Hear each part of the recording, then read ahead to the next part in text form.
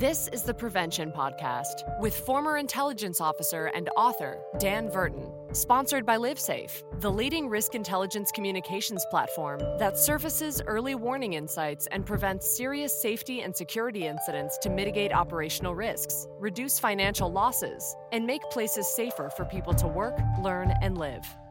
We're expecting positive tests. I think anybody will be when you come into an environment like a university campus where there's a high population density. Yes, we're going to get positive cases, but what are the ways we can minimize the risk to the greater campus community? And we've chosen to go with a less dense academic and less dense living environment.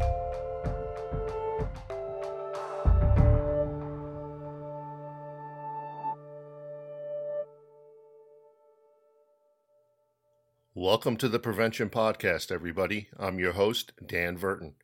The COVID-19 global pandemic has altered every facet of American life. The most mundane of daily tasks, like going to the grocery store, now pose significant health risks if not conducted with extreme care. Millions of workers remain unemployed or face the reality of working from home for the foreseeable future. Large gatherings like Big Ten sporting events remain out of the question or will soon return to stadiums with few or no fans. Yet 2/3 of colleges and universities, some with tens of thousands of students, are confident that they can open their campuses safely in the fall. The question is, how? Well, I recently spoke with Eric Plummer, the Associate Vice President for Public Safety and the Chief of Police at the University of North Dakota, for our new white paper, Calculated Risk, Returning to Campus in the Age of COVID-19. You can download a free copy of that new white paper on LiveSafe's website, livesafemobile.com. Plummer heads up the university's pandemic planning and response team, which has been meeting daily for months now. Here's that interview. Chief, so UND will be returning to campus in August. You've got about 15,000 students, I believe, 2,400 plus staff members, and your plan really emphasizes being what you call COVID resilient. What does that mean exactly? So one of the things that we're looking at is taking not only the physical distancing requirements or recommendations from the CDC, so that, lower density classroom environment, spacing everyone out, putting in plexiglass barriers for the faculty member to ensure that they are comfortable, making masks mandatory within the classroom environment, or where you cannot have physical distancing standards maintained. In the living environment, we're going with low density housing, so one person per room, and typically in a suite environment, there would normally be 4 people in there, so it'd be 4 people to that bathroom. We're going with the two people sharing a bathroom, enhanced cleaning frequency with with our facilities personnel. Also in the classroom environment, we are having disinfection stations located at the front of the door. That will be disinfection wipes that the students can take to wipe down their area, masks if they forget their masks, or if something happens and their mask is broken or unusable, they'll have masks available for them there. Also, hand sanitizing stations in the classrooms, but also at all of the entrances to the buildings. Our buildings' entrances and exits are changing, so there's one way to get into the building and then multiple ways to exit the buildings. We've spaced out our classroom start times so that there's an extra 5 minutes built in between classes. Also, if we have students that are in a vulnerable population or maybe more susceptible because they are higher risk because of pre-existing conditions, they have the option of taking that class in a virtual environment. Same with our faculty. if our faculty members are at an increased risk and we can't provide a mitigation for that, they have the option of teaching their classes in the virtual format and having assistants that are available to assist the class when needed. Same thing with our laboratory spaces. Our laboratories are lower density, but we've increased the technology and the technical capabilities of our laboratory environments.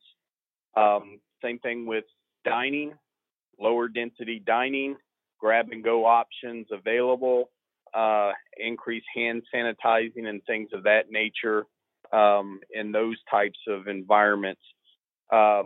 Most meetings, at least when we start the school year, are going to be in a virtual format, especially any meeting or event over 50 people in attendance will be required to go online to host those. Anything less than that has to be pre-approved, and then they are provided a location that they're able to meet physical distancing standards in that type of environment. Along with all that physical distancing we're putting in place, we're also developing a testing protocol for campus. So we're looking at having our own testing machine on campus to partner with the state Department of Health, as well as our local Department of Health, to run testing in 3 different categories. So we have our higher probability or higher risk community members, our medium risk or medium probability, and then our low risk, low probability sections. And then the frequency we're building out right now in the higher risk, we're looking at testing every 1 to 2 weeks, medium risk every 2 to 4 weeks, and then our lower risk at least monthly or upon request. So we're still trying to develop that protocol. As well, working with our local public health is where we had our own student health group trained in a contact tracing. So CDC recommends 30 contact tracers per 100,000 population. So that roughly puts us at about 7 to 8 required. So we made sure we have appropriate staffing, that if we do have a positive case on campus or within the community, but it's related to a campus student, faculty, or staff, that our contact tracing team is utilized. So that gives us easier access to see where on campus that person may have been, people that may be affected. Now, with that as well, we have the ability to add isolation and quarantine locations on campus. So we know that we should be looking at a minimum of 54 locations or 54 rooms where we could provide quarantine space for close contacts of known positive cases, or for people that have been or have tested positive, we're providing an isolation location for them as well. And then that, again, takes care of their feeding, making sure that they have access virtually to their classroom environment, and then getting anything else that we may need or they may need to get through the isolation and our quarantine time frame. Again, all that together, put together, we're hoping creates a way that we can provide the mitigation, but once identification occurs, we can move them into an appropriate space to keep the spread of risk low on our campus community. We're expecting positive tests. I think anybody will be when you come into an environment like a university campus where there's a high population density. You know, we look at, yes, we're going to get positive cases, but what are the ways we can minimize the risk to the greater campus community. And we've chosen to go with a less dense academic and less dense living environment to aid in that. And luckily for us, over the past 3 years, we really revamped our continuity of operation planning to where each division completed their continuity plan. Each department responsible for one of their critical functions ended up developing that plan and developing their own plan. So when we did have to flip the switch in March to move to a remote learning and working environment, it was relatively easy for us to do. What will the role of campus police be in this strategy, given that there are many who doubt the ability of 18 to 22-year-old college students to maintain the type of personal discipline that will be needed to prevent a surge in COVID-19 cases? Yep. So we have talked through that. We actually had to quarantine a few students in the spring semester based on close contact or them being designated as close contacts. In the fall semester, what we are planning on doing is running any enforcement through our Office of Student Rights and Responsibilities, and that will be through the Dean of Students office. Any quarantine violations or isolation violations will be handled with a partnership with our local health department, who actually has the ability to get court orders in the case that they have non-compliance. And again, that depends on what our disease prevalence is within the local community. We're not planning on using the law enforcement to enforce it.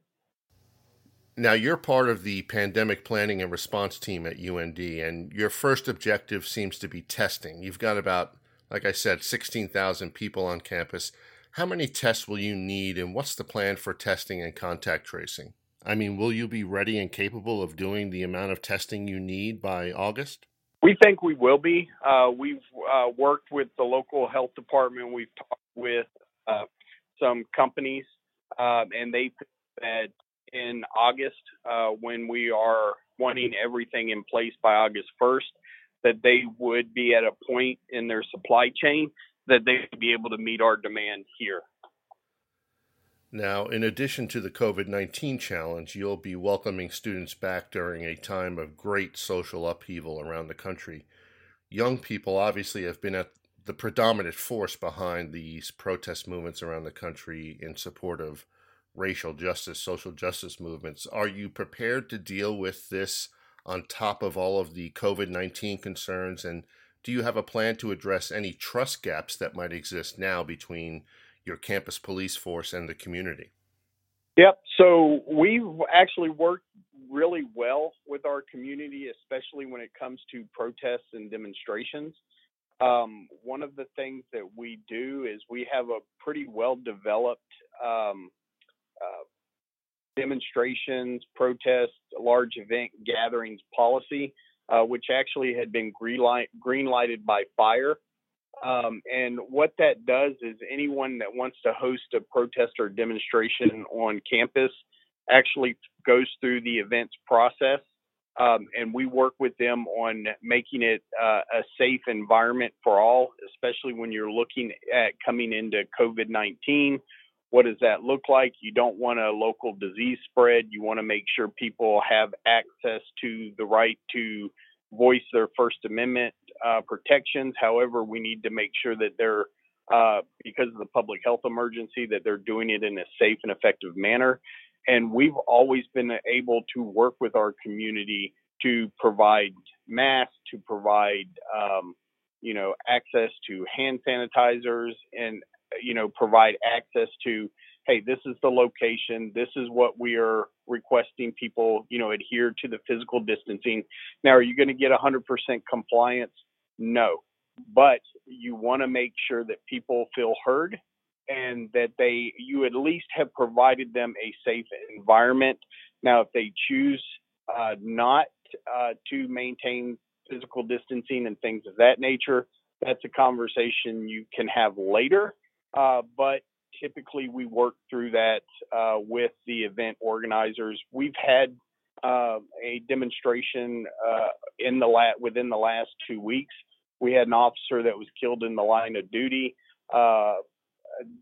somewhat close to campus. They actually hosted the funeral, which had over 3,000 people at one of the facilities that is not owned by the campus, but it's on campus. So, how were we going to mitigate the potential of having over 3,000 people? How do we keep them safe by physical distancing, providing masks, hand sanitizers? And we were able to do that, and we were able to do it rather successfully. So, again, I think there are mitigations that you can offer, that you can put in place. Now, if people tend not to abide by it, then again, it comes into if they are a student, is it a violation of the code of conduct? Do you handle them through Office of Student Rights and Responsibility? If it's a faculty member or staff member, there are HR processes involved at that point. And what we've been doing right now is just building out what those procedures are, how we are going to handle violations, and how we are going to educate our community in an effort to make sure that we don't have spikes in cases locally. But if we do, we have the resources in place to mitigate it. So you probably hear the term community-oriented policing a lot. We actually go by a term partnership policing. So we police through practical partnerships. So what that is instead of us being basically the social workers and people calling us with their problems and expecting us to address them all the time, we actually are proactive in nature. We host courses on campus. We actually host things with our community to where law enforcement and the community interact in a positive manner. So when officers drive around, people know who they are. They're very visible. Most people are on first name basis with our department. So it's easy when you do have to go in and enforce something. Usually there's already that relationship built where an officer can interact with somebody and they de-escalate it rather quickly because of that one-on-one personal knowledge between both parties. Most of all of our officers have been through mental health first aid training. A lot of our officers are trained in enhanced crisis intervention techniques. So again, they have that de-escalation training from day one. That way we don't put ourselves in a situation where we are using excessive force in a situation that really did not need to have that level of force exerted. Our guest has been Eric Plummer, the Associate Vice President for Public Safety and the Chief of Police at the University of North Dakota. Chief, thanks very much for being on the Prevention Podcast. Not a problem. You take care. The Prevention Podcast airs every other Tuesday at noon Eastern Time. Available wherever you get your podcasts. You can sign up for our newsletter at livesafemobile.com and follow us on Twitter @livesafe.